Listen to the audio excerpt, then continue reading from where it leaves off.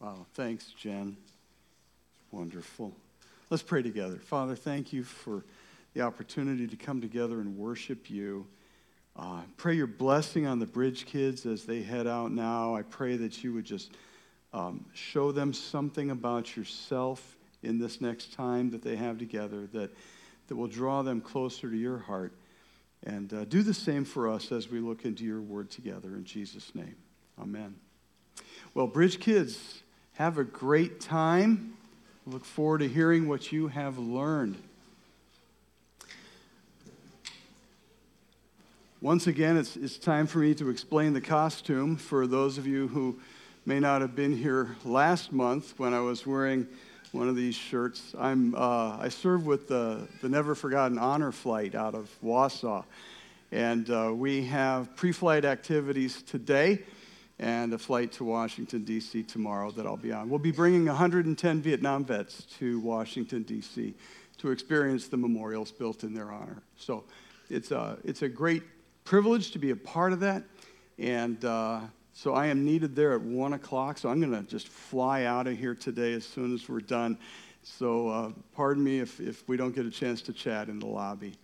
One other thing that I wanted to mention as well, that insert about the Ministry Insight tool. This tool was developed particularly for interim pastor ministries, for churches in transition. So your input is vital, whether you've been here a week or whether you've been here 15 years. We want to hear from you. It's for everybody to take. So I hope that you'll take advantage of it. It'll be open online for 3 weeks, and then we'll collect all the data and see what it has to say to us. And I'll be presenting that data as soon as we get it all together. So, well, we all do have something in common. We all do have mothers, and we celebrate mothers everywhere today. My bride and I, another Tina, so there's 2 Tinas just right here. My bride and I have been married for 45 years. We had kids at home for 27 of those years, and now we have been empty nesters for about 17. And those times when we do have a household full of small people, it's only temporary. It's only for a couple of days, and then we give them back to their parents. But it's long enough to remind us that parenting is hard work. I hear that from parents a lot. This is hard. And I just want to encourage the parents out there who might be pulling out their hair these days with a couple of things. One is just a little saying that I hope you'll remember. It's this: the days are long, but the years are short. That really is true. The days seem endless, but one day you're going to be where I am now, wondering where the years went. And I just want to encourage you, as hard as it is, not to miss out on what each of those days has to bring you, and all that God has for you and your family during these crazy days. When your little one finds the scissors and gives herself a haircut, when one of them colors on the walls with permanent markers, and we've experienced all of that and more.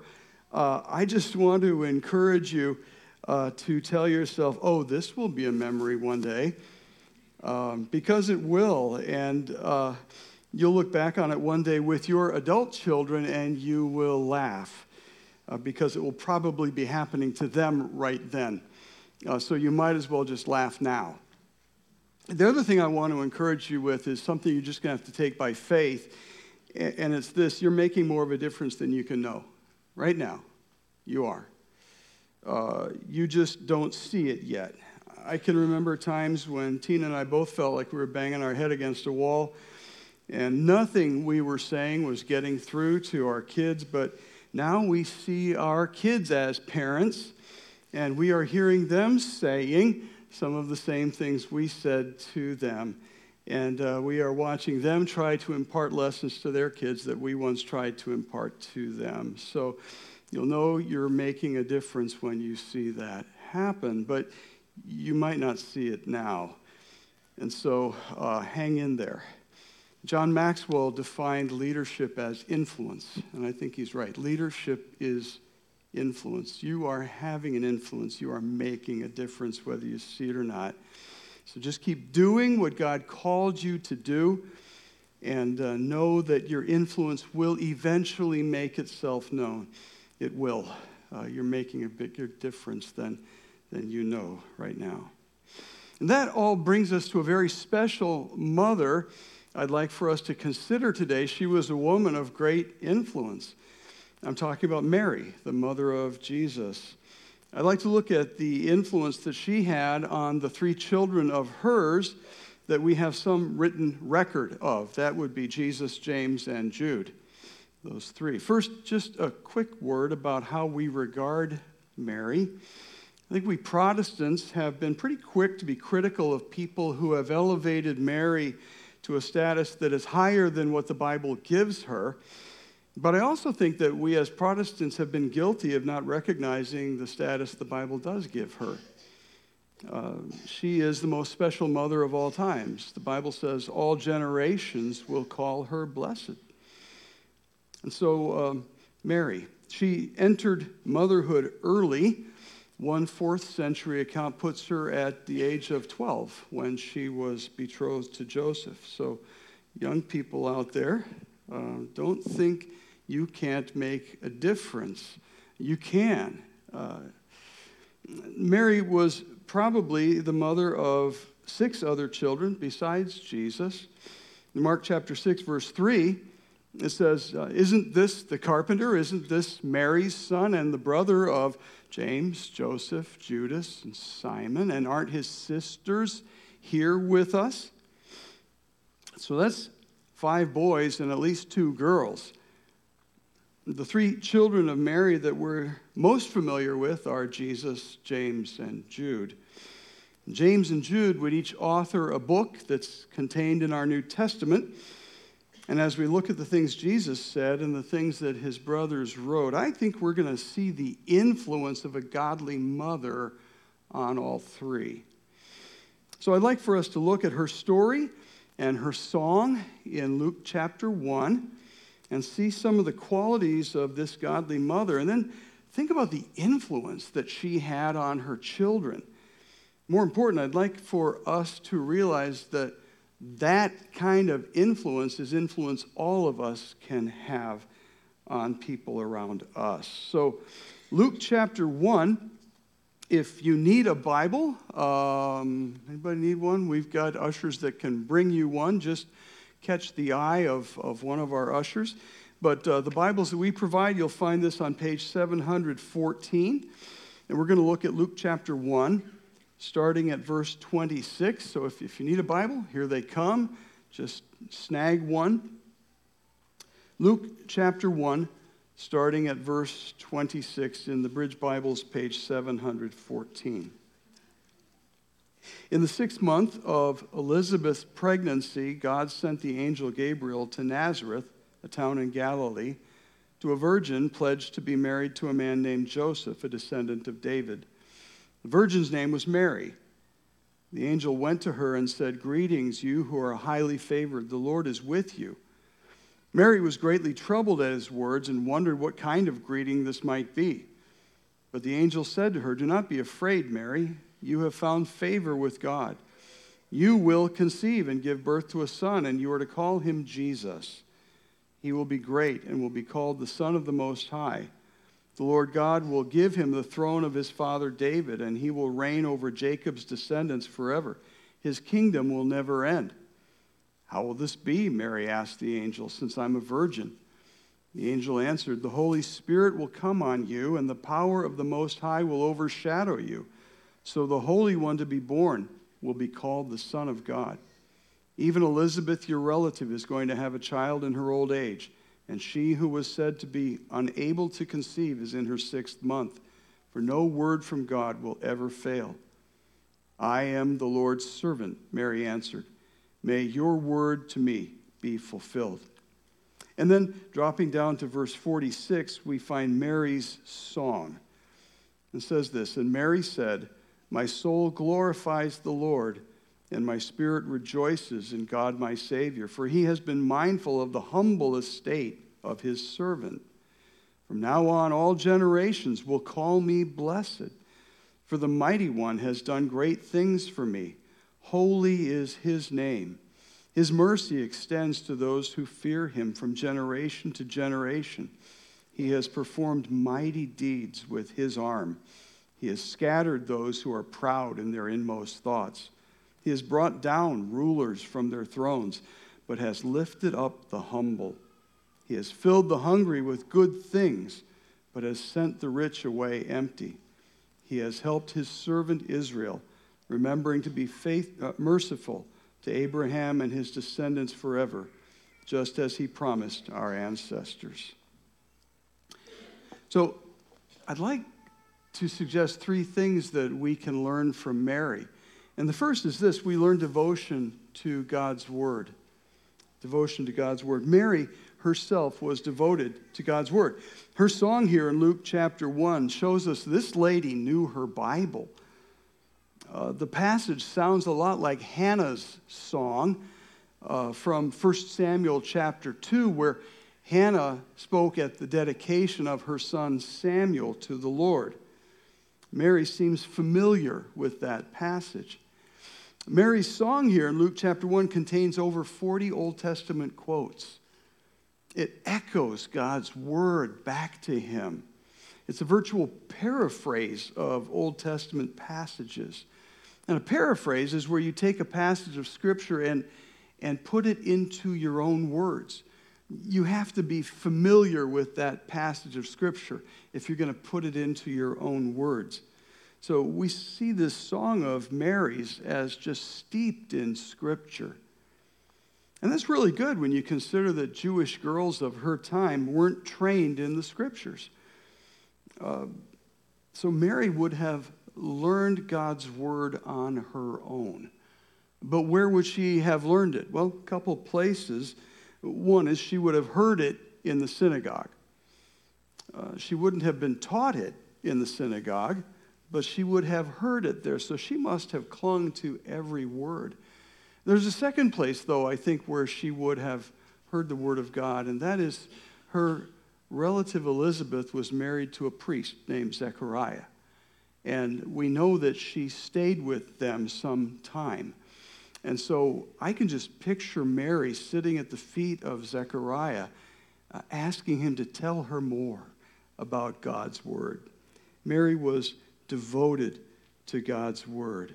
She picked up her knowledge of God's word piecemeal, but she knew it well. And when you look at Mary's children, you see, I believe, her influence in their lives because we find them devoted to God's word as well. Consider her best-known son. Jesus amazed the teachers in the temple when he was just 12 years old. When he was tempted by Satan, who threw Scripture at him, misinterpreted, Jesus threw Scripture back at the enemy, correctly interpreted. Where did he get his understanding of Scripture? Well, he was the Son of God. I mean, we generally consider his divinity here, but let's not overlook his humanity here as well. He put on true humanity in all of its limitations. In Luke chapter 2, verse 52, it says, "And Jesus grew in wisdom and in stature and in favor with God and man." He grew in these things. He had to learn God's word. And when we realize he learned at his mother's knee how to walk and talk and take care of himself, and when we think of the amount of herself that this great woman of God poured into her children, we can see her attitude of devotion to God's word reflected in him. Consider a lesser-known son of Mary, Jude. He wrote a little one-chapter book that's in our New Testament. But in that little book, he is writing in the context of false teachers who were trying to get their message out, and he tells his readers that the antidote for false teachers is to build yourselves up in your most holy faith. So the antidote for false teachers is true teaching. How do we do that? We do that through God's word. Our most holy faith, that's the antidote for false teaching. Could it be that an attitude of devotion to God's word ran in the family? Think about another son of Mary, James. James takes us beyond just listening to God's word, and he challenges us to be devoted to it ourselves.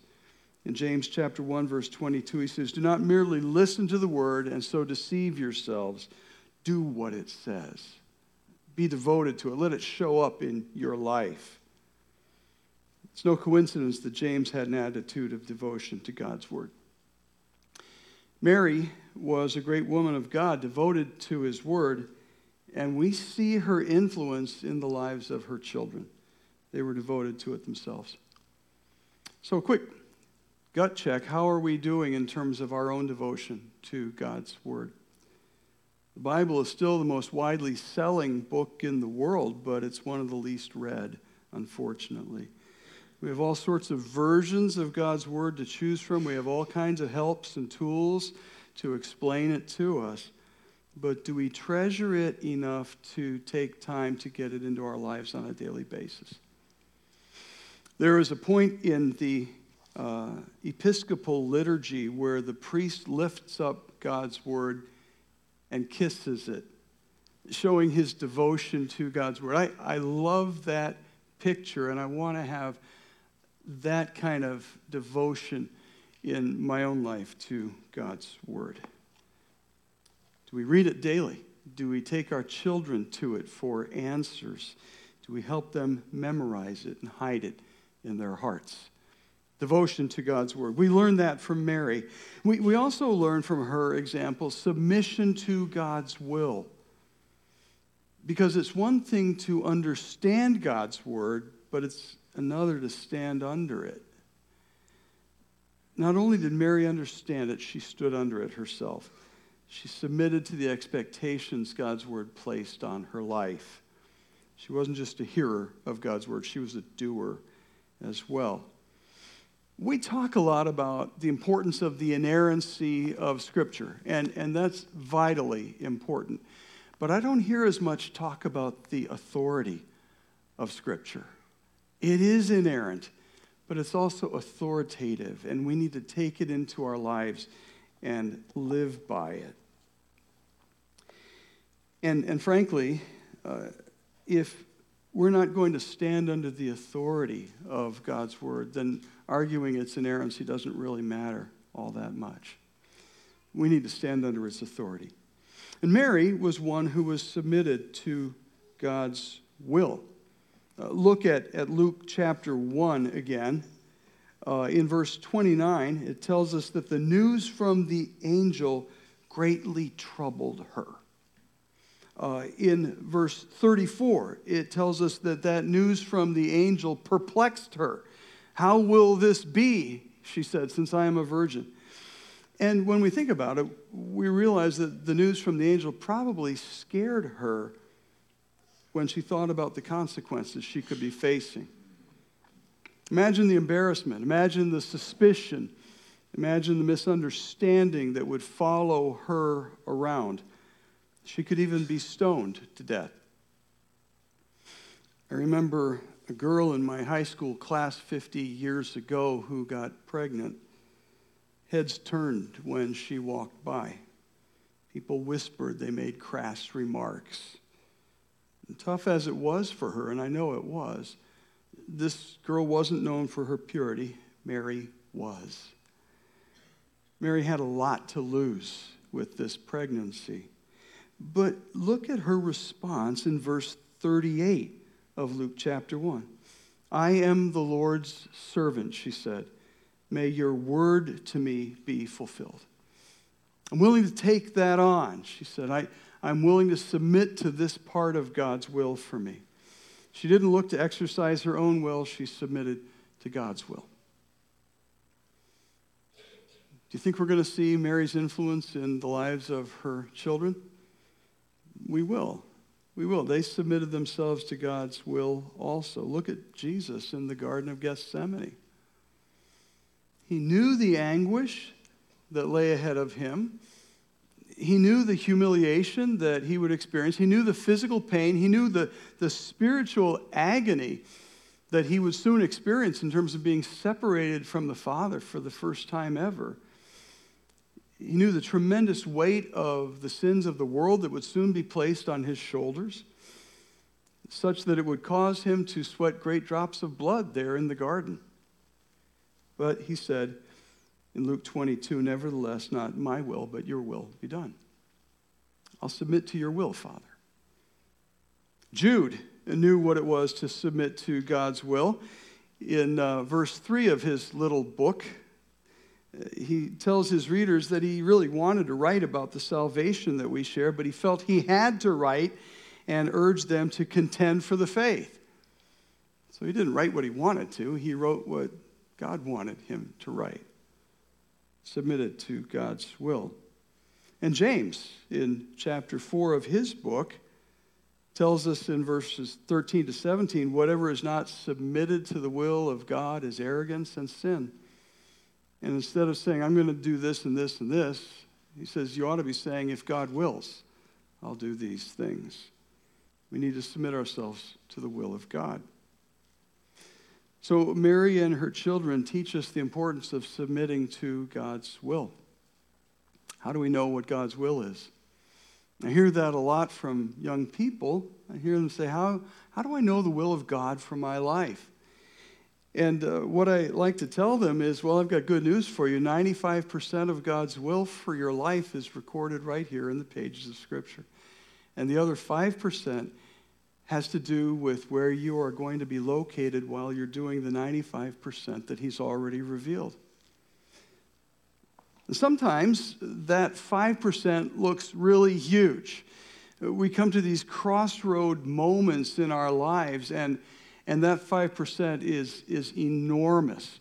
I can think of some of those crossroads in my own life. When I was finishing high school, what college do I attend? When I was finishing college, what branch of the Army do I choose? When I was leaving the Army, what seminary do I go to? When I was leaving seminary, what church do I go to? And on, those crossroad moments get really big at times. But we need to keep perspective that 95% of God's will for us is recorded right here. And those crossroads moments reflect the 5% that have to do with where we're going to be located while we're doing the 95% that He's already revealed. And the rest of the story is this: if God is not satisfied with where you are physically located, He can cause a great big fish to swallow you and put you exactly where He wants you. It's wonderful. So get busy doing the will of God. Devotion to God's word, submission to God's will. From Mary, we also learn to trust in God's way. Mary could submit to God's will because she had come to trust in God's way. And from her song, we see how she trusted in God's way. The theme of this song is how God intervenes to lift up the humble and bring down the proud. That's God's way. If we will humble ourselves before Him, He will lift us up in His time. Verse 48 of Mary's song, it tells us, the mighty one has done great things for me. Oh, that's 49, sorry. 48, He has been mindful of the humble estate of His servant. He's been mindful. He has lifted up this one who was humble.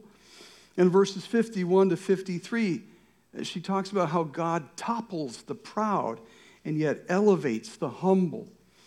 In verses 54 and 55, she says, God extends His mercy toward His servant Israel. So Mary trusted in God's way, and her life matched her words. She didn't look for a position of greatness. She just looked for a place to serve her Lord. And Mary's children show us, again, the influence of this godly woman on their lives. They trust in God's way themselves. Consider what the Apostle Paul wrote in Philippians chapter 2 about how Jesus did that. In Philippians chapter 2, it says, in your relationships with one another, have the same mindset as Christ Jesus, who, being in very nature God, did not consider equality with God something to be used for His own advantage, but rather He made himself nothing by taking the very nature of a servant, being made in human likeness. And being found in appearance as a man, he humbled himself by becoming obedient to death, even death on a cross. Therefore, God exalted him to the highest place and gave him the name that is above every name, that at the name of Jesus every knee should bow, in heaven and on earth and under the earth, and every tongue acknowledge that Jesus Christ is Lord, to the glory of God the Father. Jesus was willing to humble himself and trust that the Father would lift him up, and he did. Or Jude, writing in the midst of tough times, urged his readers in verse 21 of his little book, wait for the mercy of our Lord Jesus Christ. Wait for it. It's coming. It's coming. And James, in chapter 4 of his book, says you need to prefer God's way over the world's way. He says, humble yourself before the Lord, and he'll lift you up. God's way stands in contrast to the world's way. When you think about how the world defines greatness and talks about how to get to it, it's the opposite of God's way. The world's way says, you want to be great? You got to climb that ladder. You step on some toes along the way, maybe some fingers that are on that ladder. You can make yourself look good by making someone else look bad. Do to others before they can do to you. But God's way is the way of servanthood. If you want to be great in God's kingdom, learn to be the servant of all. And it's one thing to be called a servant. It's another thing to act as one. But the acid test comes when we are treated as one. What will we do then? It hurts when we're treated as a servant, but it is God's way to success. In it, we demonstrate our trust in the one who is sovereign over all. So Mary stands as an example of the influence of a godly mother. We see her influence in the lives of her sons. But she's not only an example to mothers, she is an example to all of us, because each one of us has a sphere of influence. We have people around us that we will have influence over, and we can make a tremendous difference to those around us if we will devote ourselves to God's word, and if we'll submit ourselves to God's will, and if we'll entrust ourselves to God's way. So what if we did a little check today in those three areas? You'll find some help in our questions for further thought and small group study that are on the back of the sermon notes insert in your program. And I hope that you'll find a way to make use of those as you seek to apply God's word in your own life. Let's pray together. Father, thank you for the example of this incredible woman who we look up to, who will be called blessed through all generations. And we thank you for the influence that she had on her own children and how she shows us how we can have an influence in the lives of others around us. And so, Father, I pray that we would take in your word on a regular basis, that we would submit ourselves to your will in our lives, and that we will humble ourselves, preferring your way over the world's way, that we can bring glory to you as we trust in you and as you show yourself at work in us. In Jesus' name, amen.